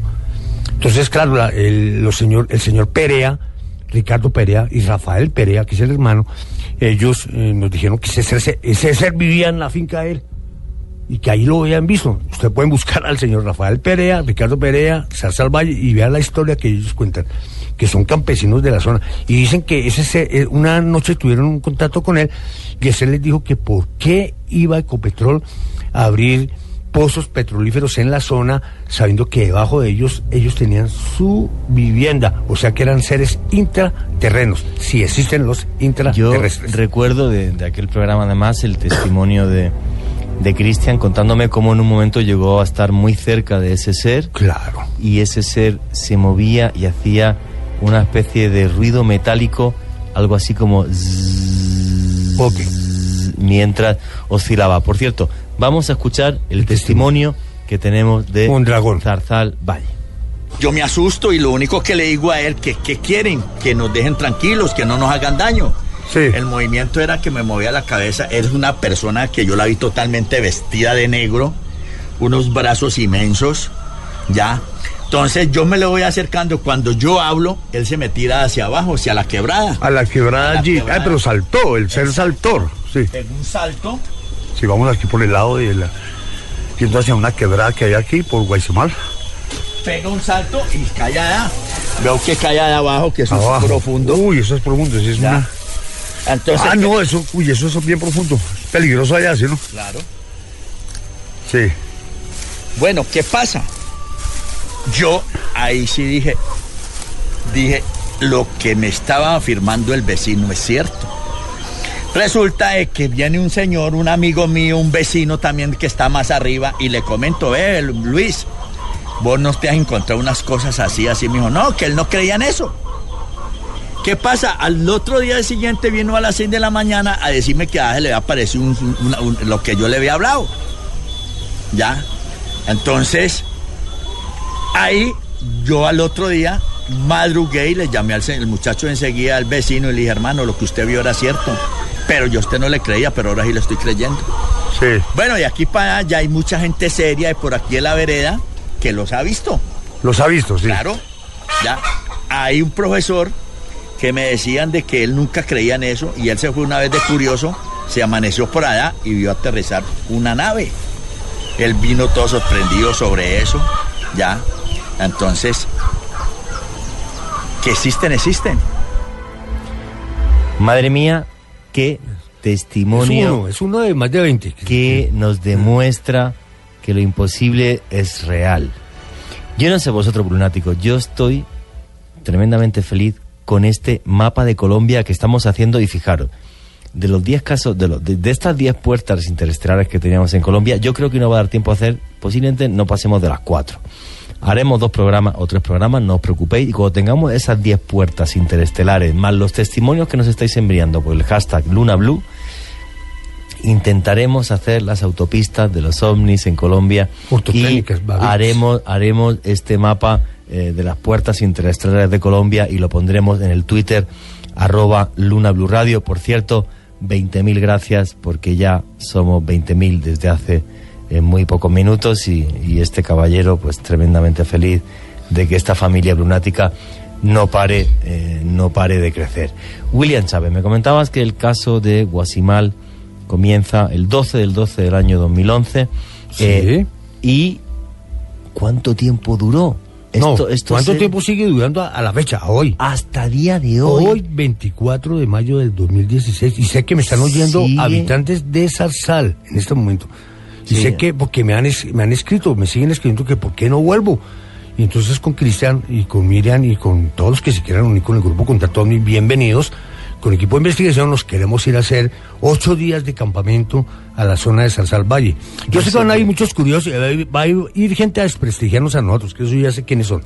Algunos que van a desprestigiar, así que eso es carreta, que eso es... No, William, lo que los quieran desprestigiar o no, es una cosa que me aburre tanto. Sí. O sea, aquí tenemos 2 horas de radio, somos felices, claro. Somos un grupo de amigos, y siempre digo que esto es una tertulia del misterio. Aquí no nos hace falta hablar del demonio para tener más audiencia, sino que contamos las cosas que suceden y lo que pasa. Y ya está, y esto es periodismo de misterio. Y cuando yo llegué y comencé a hacer Luna BLU, y yo creo que me conoces bien, pues es lo que he intentado. Sí, claro, Juan, lo que estamos haciendo, periodismo, testimonio, investigación. Las pruebas encima de la mesa, y ya cada uno que saque sus propias conclusiones, que nosotros no somos dioses, simplemente periodistas, cronistas, investigadores. Ya está. Bueno, cuidado, una de las investigaciones que también hicimos, porque es que no solo fui de investigación, aproveché también de paseo. Sí. Porque resulta que ahí también hay una finca donde hay una piscina, que allá pues van también todos los lugareños a bañarse, es una piscina hasta bonita. Sí. Y resulta que pues con ese calor que hacen, pues nos fuimos para la piscina y hablé con el celador y el mayordomo de la finca, y nos dice, claro, con mucho gusto pueden utilizar la piscina y todo eso. Entonces le hicimos la misma pregunta que le hicimos a todos: ¿está esto algo por aquí raro? Y él dijo, sí señor, hemos visto al ser extraterrestre ese vestido de negro. Y empieza a comentarnos que el día 23 de diciembre del año 2012, ese día habían 50 personas del dueño de la finca, estaban celebrando para el día del 24, me equivoqué, para el 25, fue de 24 al 25 de diciembre, sí, fue la Nochebuena, estaban desenguayabando. Cuando de pronto en la piscina, que es una piscina grande, estaban las muchachas ahí nadando, cuando vieron encima de la casa 2 personas paradas en la casa, y pues una de ellas dijo, mire esos 2 señores que están allá parados de negro. Y dijeron, pues son como vigilantes, pero mire tan altos. Cuando una de ellas vio que uno de los seres se saltó de allá y cayó en la piscina. Y estos salieron corriendo. Y empezaron a hacer unos gruñidos terribles, salió de la piscina. Y los que estaban jugando fútbol ahí, porque hay una cancha de fútbol, mini fútbol, todos vieron, y ese ser saltó 8 metros de altura y pasó la barda que había. Ese ser, el otro salió corriendo también. Entonces él nos cuenta, en ese lugar, llevamos el equipo del contador de ayer a mirar, a tomarle campo electromagnético a la zona, y nos encontramos que por el lado de la piscina, por el lado donde está el bar, hay zona electromagnética. Se había dejado como impregnado. Y dicen que, además que ese ser, ellos... En la noche la piscina aparecía desocupada a veces, que ellos llegaban y todos quedaban dormidos, incluso el mayordomo después de las 12 de la noche o 1 de la mañana entraron en un sueño profundo y se despertaba a las 6 de la mañana, y cuando iban a mirar la piscina estaba desocupada. No se explican cómo ni nada. Dicen que ellos un día vieron un objeto gigantesco con una panza gigante, y que parece ser que de ese objeto lanzaba una especie de rayo deutrónico, de neutrones, y le evitaba el agua de la piscina. Dicen, ojalá tuviéramos un testimonio el más. Zarzal, Guasimal, el Valle, para mí el caso más importante de avistamientos del tercer tipo en los últimos años a nivel mundial. Felipe Molina, ¿está usted por ahí? Buenas noches. Buenas noches, Felipe. ¿Cómo está? Lo primero, Muy bien. muchísimas gracias por ser lunático y por escribirnos este tuit del avistamiento OVNI que tuvo en Bogotá. Felipe, exactamente cuándo fue, en qué fecha fue, qué fue lo que vio usted. Mira, eso fue hace aproximadamente unos 7 años. Estábamos un grupo de amigos jugando fútbol, era tarde, eran aproximadamente las 7 de la noche, y sobre los cerros orientales de Bogotá vimos una figura, parecía una moneda de 20 pesos de las viejas, grande, y giraba muy raro, giraba como si uno hubiera lanzado una moneda al aire, y sonaba un zumbido leve que no todos pudimos percibir, solamente 4 de los que estábamos ahí logramos percibir el sonido, y duró suspendido en el cielo aproximadamente unos 7 minutos y desapareció. De un momento a otro, como si hubiera pegado un salto de velocidad muy grande. Nunca supimos qué fue, nunca, no podemos explicarnos eso.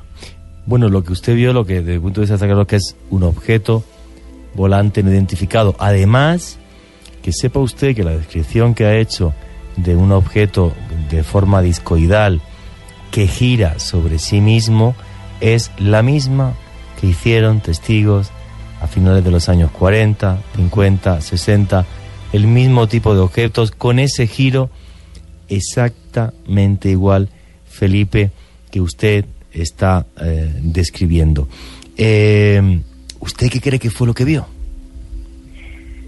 Pues yo era muy escéptico del tema, pero como les puse en un tweet anterior, 3 o 4 veces he tenido ese tipo de experiencias. La otra vez fue en el parque de Chicaque, y desde ahí estoy convencido que hay algo, hay algo que no conocemos todavía. Sí. La Reserva Natural de Chicaque, allá por el lado de Soacha. ¿Y qué vio usted en Chicaque? En el parque de Chicaque, y fueron aproximadamente 3 luces que estuvieron suspendidas sobre la carpa donde nosotros estábamos acampando. Pues Felipe Molina, muchísimas gracias por su testimonio. Que sepa usted que es una persona de ese 5% a nivel mundial. El 5% de la población mundial ha tenido experiencias con objetos volantes no identificados. Muchísimas gracias por contarnos su experiencia. Muchas gracias por ser lunático, y espero que esté disfrutando usted tanto del programa como nosotros aquí haciéndolo. Muy buenas noches, Felipe. Gracias a ustedes, buenas noches. Juan Jesús, le queremos agradecer a el Blunático Escarlata 1927, porque hace algunos minutos nos ha estado enviando pantallazos de noticieros, de diferentes noticieros a nivel nacional, sobre la noticia de objetos voladores no identificados volando el cielo capitalino.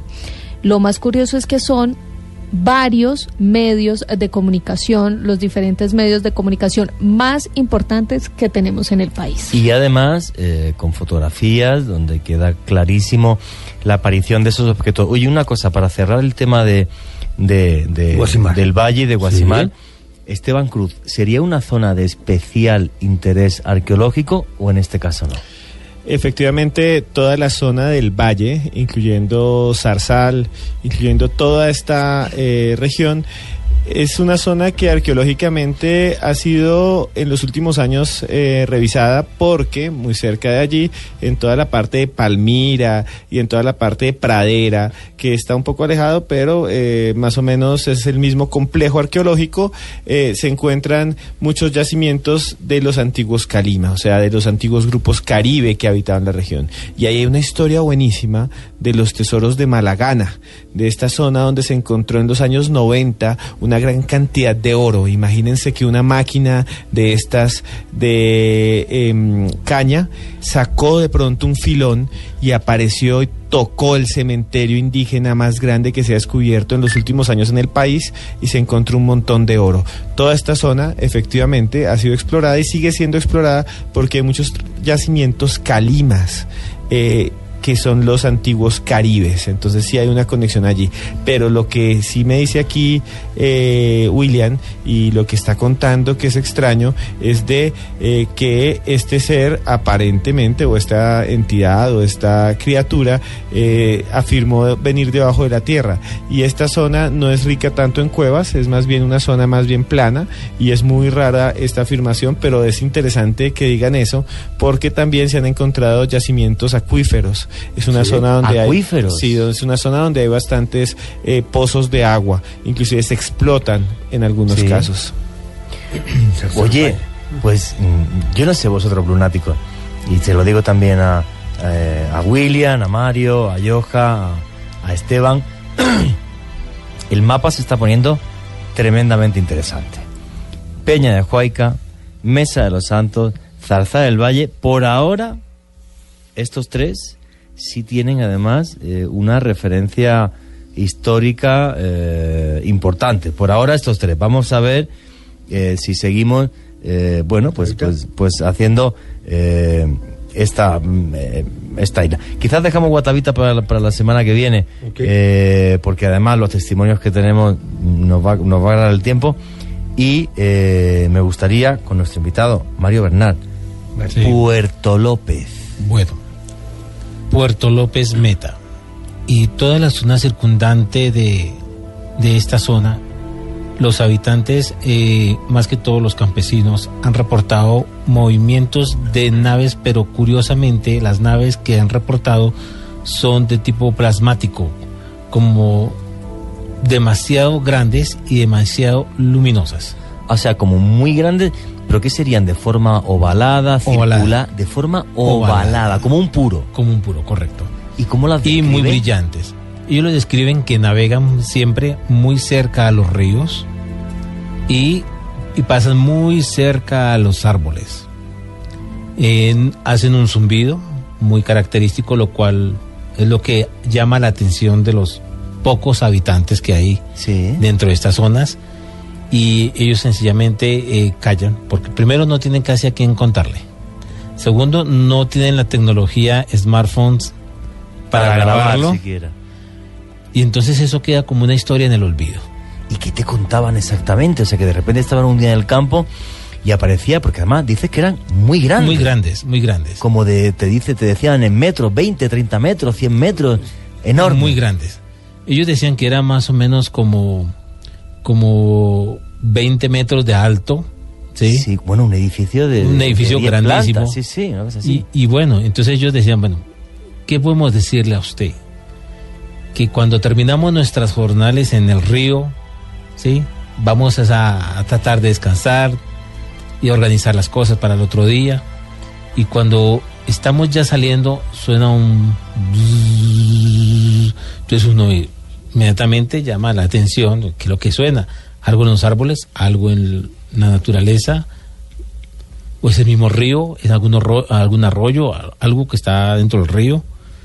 Cuando miran a la distancia ven perfectamente las gigantescas naves que ellos dicen que brillan muchísimo y muy, muy bajitas.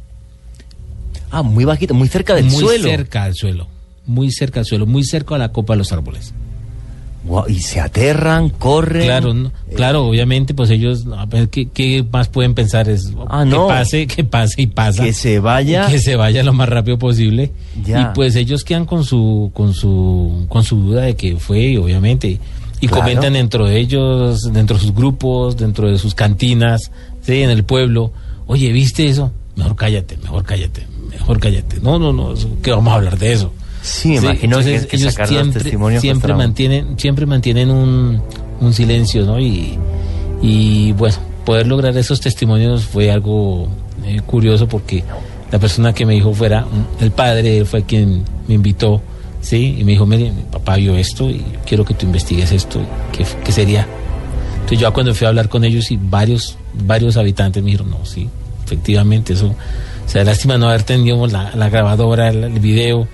Y cuando uno mira el testimonio de las naves de gran tamaño, normalmente están muy cerca a los grandes ríos y generalmente se ven mucho en las selvas. Una pregunta, Este fenómeno lleva pasando allí muchas décadas, lo comentan como que el abuelo lo vio, histórico. Sí, o sea, de toda la vida. Sí, tienen un registro histórico de toda la vida, pero siempre verbal. No ha habido nada escrito, ni en video, ni... Pero pasó pasó la misma historia de generación en generación. Ya ha pasado esa historia. Entonces la selva no ha estado tampoco ausente de esa experiencia ovni. Sí, igual que en La Calera. Yo no sé si William se acordará del experimento que yo hice en un colegio. Sí. ¿No? Muy cerca, de niños que viven muy cerca a la montaña, hacia el lado de Monserrate de Guadalupe, sí. Porque el colegio queda muy cerca allí, por el lado de la Candelaria, hacia arriba, hacia Egipto, sí. ¿no? Y yo les dije, cuando ellos se enteraron de que yo investigaba el fenómeno OVNI, yo les dije, ¿ustedes creen en eso? Entonces, me decían, ¿de qué? ¿Ustedes han visto algo en el cielo? Uy, sí, nosotros hemos visto cualquier cantidad de cosas. Y bueno, ¿qué han visto? Pínteme en qué han visto. Cada uno en una hoja me va a pintar. ¿Qué ha visto? ¿Y cuál fue la sorpresa? Que todos me pintaron discos dorados sobre las montañas de sus casas. Y decían ellos, y hacen un ruido. ¿Sí? Describían y decían, lo mismo. y cogían todos hacia La Calera. Entonces, yo relacioné que la misma zona de influencia de La Calera son los mismos ovnis que se acercan hacia Guadalupe o que rondan esta zona. Por las autopistas que estábamos diciendo antes, las líneas de ortotenia. Hay una cosa, Mario, yo me acuerdo mucho que en la época que tú estabas en Colombia, se hablaba mucho del páramo Cruz Verde, detrás de Monserrate, sí. Cuando tú ibas a carrera de cátedra allí en los colegios de los niños, sí. Ellos, ¿te acuerdas en una conferencia que nos invitaron, que los niños te empezaron a dibujar cómo eran los ovnis allá arriba? ¿Cómo eran los ovnis que ellos veían? Cuéntenos, que eso como a las 8 de la mañana, que los sí, claro. De 12 años. Los niños decían que ellos se quedaban hasta tarde jugando en el patio, porque son casas pues muy sencillas, y se quedaban jugando en el patio hasta altas horas de la noche, y cuando de pronto veían las luces, ellos decían, ¿pero qué es esto? Entonces yo decía, bueno, pero pínteme en qué es lo que han visto. ¿Todavía tiene eso? ¿Tiene guardado eso? Yo todavía tengo. Oye, pues el próximo día que vengan, Mario, lo tuiteamos, lo fotografiamos. Claro. Y fue muy interesante porque todos me dieron casi los mismos testimonios en diferentes grados, en diferentes salones. Entonces uno dice... No, está pasando algo extraño. Está pasando algo extraño. Queda muy claro. ¿No? Y otra cosa es que si ustedes ven el mapa de ovnis que se está creando aquí, sí. ¿Cierto?, Bogotá tiene una gran manifestación de fenómeno ovnis fuera de lo usual. Lo que pasa es que casi todo el mundo es pendiente de lo que está pasando abajo, claro. Y de los trancones de Bogotá, claro, ¿sí? Y de lo que está haciendo el alcalde y de lo que pasa en Colombia y del trabajo y de la casa. Y nadie mira al cielo. Pero nadie mira al cielo. Aparte de las dos autopistas aéreas que tenemos de tráfico aéreo, la Torre Colpatria, ¿qué le parece? En Bogotá, el avistamiento que uno puede lograr cuando uno se pone a observar, realmente fuera del contexto, cuando uno se pone a observar la ciudad, se va a dar cuenta de la gran cantidad de avistamientos que la gente tiene casi a diario sobre Bogotá. Y no es raro que esté pasando ahorita lo que está pasando en los noticieros, ¿sí? Que se están mostrando pruebas de que hay cosas volando sobre Bogotá. No, fijaros, está viendo una foto aquí ahora mismo en el hashtag Luna BLU, tremendamente espectacular. Eso lo quería, para cerrar el tema de Puerto López. ¿Alguna vez tuviste alguna experiencia o tú en cambio allí nunca jamás viste nada? No, allí no pude ver nada. Allí fue solamente el testimonio. No es poco, menuda investigación, te felicito. Fue a nivel de investigación y pues me llamó la curiosidad, era el tamaño de las naves, porque ellos me decían que era una cosa gigante, tremenda. Más 2 veces un avión grande. Pero fijaros también en este mapa que estamos haciendo, la tipología diversa del mismo fenómeno. La Peña de Huayca, casi todo William Chávez, luces pequeñas que se mueven, vale. La Mesa de los Santos, luce muy parecida a la Peña de Huayca.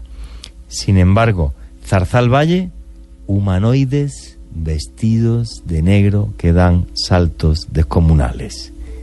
Y Puerto López, naves de plasma del tamaño de un edificio de 10 pisos. Fijaros qué distinto. Y yo creo que en el fondo el fenómeno es el mismo, pero se manifiesta de forma completamente distinta. Esteban Cruz, profesor, es obligado a preguntarte si Puerto López ¿tendría un refuerzo arqueológico como el de los otros 3 puertas interestelares o no? Bueno, las comunidades que vivieron en los llanos colombianos, en la Orinoquía, eran comunidades muchas de cazadores-recolectores, o sea, son personas que no tenían estación fija. Asentamiento. Sí, y otros que sí las tenían, sobre todo al lado de los ríos, sobre todo pues los Guaíbo, Sicuani, que todavía existen. Sin embargo, lo que sí podemos encontrar en Puerto López, porque Puerto López está rodeado del río Humadea, y para que los lunáticos sepan, Puerto López geográficamente es el centro de Colombia. Es tanto el centro de Colombia que hay un monumento que se llama el ombligo de Colombia. Cuando uno vaya lo visita y es el centro de Colombia. El centro geográfico exacto de Colombia. Exacto de Colombia está ahí en Puerto López. Y Puerto López, que tendrá unos 22.000 habitantes, creo, en la población, en el centro urbano, tiene un mito muy antiguo que se relaciona con los ríos y que se relaciona también con este tipo de manifestaciones sobrenaturales o físicas, que ya lo hemos hablado varias veces, que son las bolas de fuego. Las bolas de fuego, para que los que nos escuchan tal vez no la conocen, es una especie de espanto, dicen ellos, y otros también lo podemos ver como una manifestación.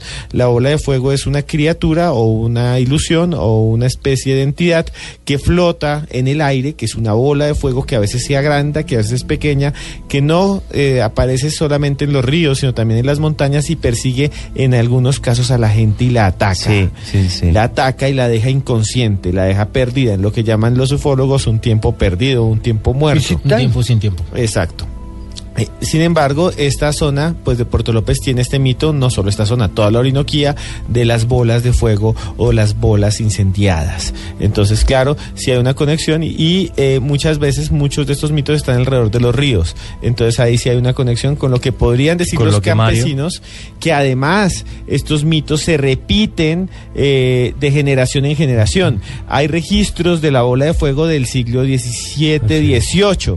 Entonces estas creencias y estas manifestaciones pueden pasar hasta hoy en día. Entonces eso que vieron ellos, tal vez también lo vieron sus abuelos, tal vez lo vieron sus tatarabuelos, tal vez lo vieron personas que ni siquiera pudieron registrarlo porque eran tiempos en los que nadie sabía leer ni escribir.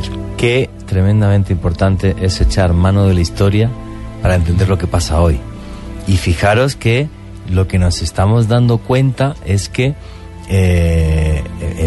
pues en todos los sitios históricamente los 4 que llevamos, la aparición de esas luces es algo histórico, porque por ejemplo la Peña de Huayca, los caballitos danzantes, le decían, y aparecen en las crónicas. O sea, en absolutamente todo no es nada nuevo. No hay nada nuevo. Para nada. Inclusive desde las tablas sirias se narran como los seres que vinieron a ayudar a crear este planeta, los Anunnaki, los que bajaron del cielo a la tierra, estaban buscando siempre una gran cantidad de oro. Sí, señor, ¿sí? Correctísimo. Y agua rica en oxígeno. Sí. Andaron por todo el planeta buscando este material, el oro. Y por eso yo creo que se relaciona mucho tanto sitio arqueológico y de tesoro y de acumulación de tesoros, con este tipo de búsqueda e encuentro. Sí, pero además, fíjate, nunca había pensado esto. Y fijaros que llevo, madre mía, toda la vida. Pero es verdad. O sea, lo que dicen esos textos asirios, el Anuma Eli, se llama ese texto, que está en el Museo Británico, y que traduce Zacarías Sitchin, y donde se habla de la creación del ser humano y de estos seres que bajaron. Efectivamente, estos seres que bajaron venían a extraer oro para rodear su planeta de partículas de oro que le pudieran proteger de la radiación solar. Sí. Colombia es uno de los países más auríferos del mundo, con lo cual ese dios Bochica que estaba aquí posiblemente tenga mucha relación con esto. Sí, y me dice el antropólogo y seguidor de Luna BLU, Jaime Gutiérrez, usando el hashtag Luna BLU, nos cuenta que efectivamente él trabaja en esa zona y que no es el río Humadea solamente el que está, sí está el río Humadea, pero también está el río Guayuriba, está el río Metica y el río Meta, que es un río impresionantemente grande, ancho, que está ahí. realmente Puerto López es un lugar donde hay una gran cantidad de ríos que después desembocarán en el Orinoco. Es uno de los lugares donde hay gran cantidad de fuerza hídrica. Yo, o sea, no sé vosotros, lunáticos, yo creo que hoy está siendo una noche de investigación maravillosa, porque además no estaba nada pactado, ni habíamos hablado nada antes del programa, simplemente con William y con Mario 10 minutos, porque siempre hablamos de la vida y porque somos amigos y todo con William, y simplemente 10 minutos de decir, oye William, ¿qué lugares escogemos para este top 10? Que ya le dije, digo, William, yo no creo que lleguemos al sexto, me pasé, no hemos llegado ni al quinto. No hemos llegado ni al quinto. Pero fijaros qué ejercicio de investigación tan bonito estamos haciendo los que estamos en la mesa, y creo que vosotros ahí en vuestras casas, en vuestros taxis, en vuestros coches o caminando por la calle, ¿no? O sea, este mapa de puertas estelares de Colombia y este mapa de autopistas por el país.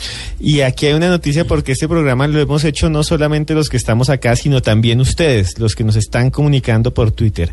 Y hay una publicación que me deja a mí realmente extrañado, es increíble. Joana también la debe estar mirando. Es de Búho Orejudo. Y Búho Orejudo, @Búho Orejudo, nos escribe, nos manda una foto de los años 70 que dice así: esa extraña esfera candente que cayó en los llanos. Y es una imagen de unos campesinos con una esfera gigante que aparece en los llanos de Colombia, que realmente es un poco impresionante. No alcanzamos a leer la historia. Muchas gracias, Búho Orejudo. Realmente es una imagen impresionante. Es una publicación de un periódico titulado Domingo. Domingo. Debe ser como la primera página B del Domingo. Vamos Domingo. Vamos a intentar descargar el archivo. Oye, muchísimas gracias, lunático.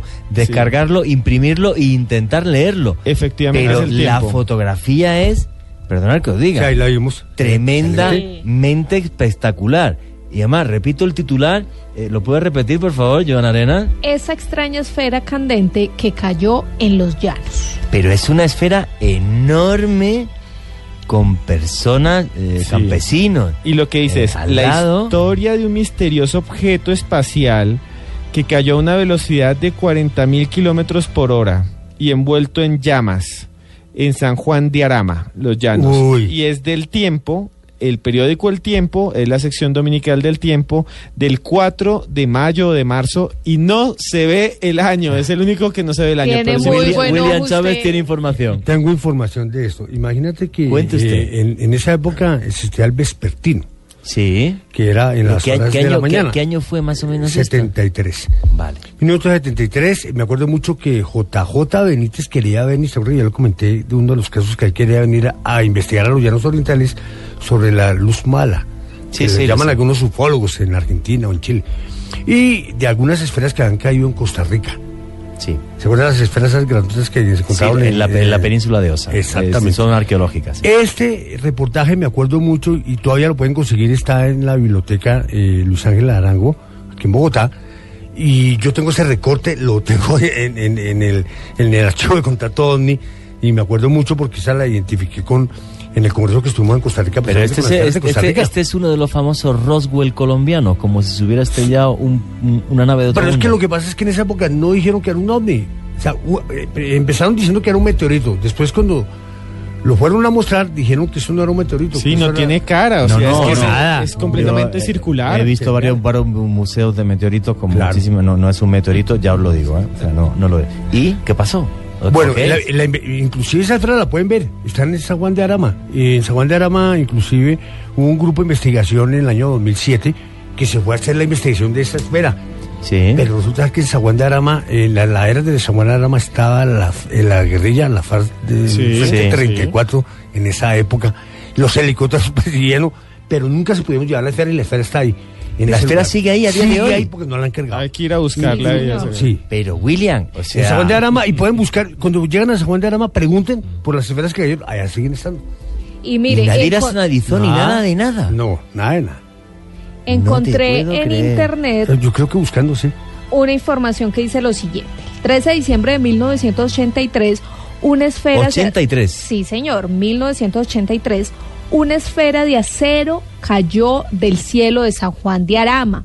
26 años después ocurrió lo mismo cerca a Bucaramanga. La diferencia entre las dos historias es que la primera... Perdón. Sí, yo también aquí. Torero, paracaidista del país, supo a medias qué pasó, y en la segunda nuestros científicos aún no saben nada. Y es increíble, no se sabe. Tenemos que hacer un programa de esto. Sí.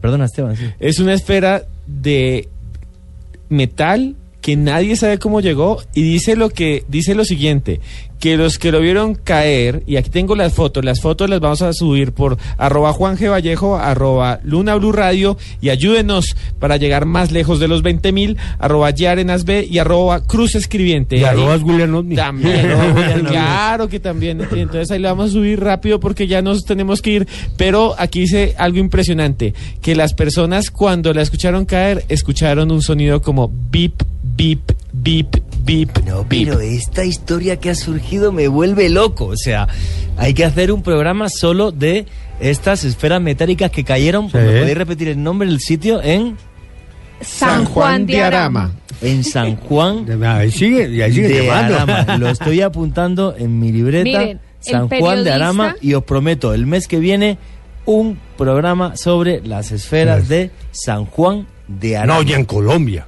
Y en Colombia han caído más. Claro. Sí, porque aquí estamos diciendo que Candelaria Valle también cayó una. En Candelaria Valle. El periodista que escribió esta nota para el periódico El Tiempo, que fue el 4 de marzo de 1984, fue Óscar Castaño. Así. Oye, pero la esfera cayó en el 70. ¿Sí? Eso lo hicieron 10 años después, claro. Vale, sí, vale. Sí. Cayó en el 73, entonces. Sí. No, o sea, vamos a ver. Esto me parece un caso... O sea, de expediente X total. Expediente X total. Así que bueno, señores, estamos haciendo un ejercicio maravilloso de investigación, todos ustedes y nosotros, que es el de poner encima del mapa de nuestro país las puertas interestelares que tenemos. Teníamos 10, solo ha dado tiempo a hacer 4. Yo os prometo que en 2 semanas William Chávez está aquí y haremos otras 4. Peña de Huayca, Mesa de los Santos, Zarzal el Valle, Puerto López. Y nos ha salido por añadidura, aparte de diferentes testimonios de los lunáticos, esta historia de las esferas metálicas de San Juan de Arama y otros sitios más, que yo me acabo de quedar medio loco. Entonces voy a disimular que no estoy eufórico y pegando saltos aquí en la mesa, porque me pones un misterio delante y me transformo, no lo puedo evitar.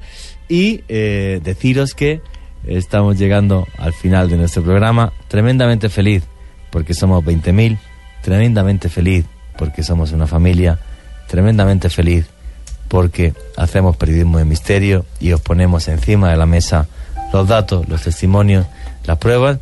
Me dice William Chávez que además va a estar regalando este libro, que es el de los OVNIs, porque nos visitan en sus próximas conferencias y en su próximo campamento en la Peña de Huayca. Son las 12:04. Llega el Voces y Sonidos.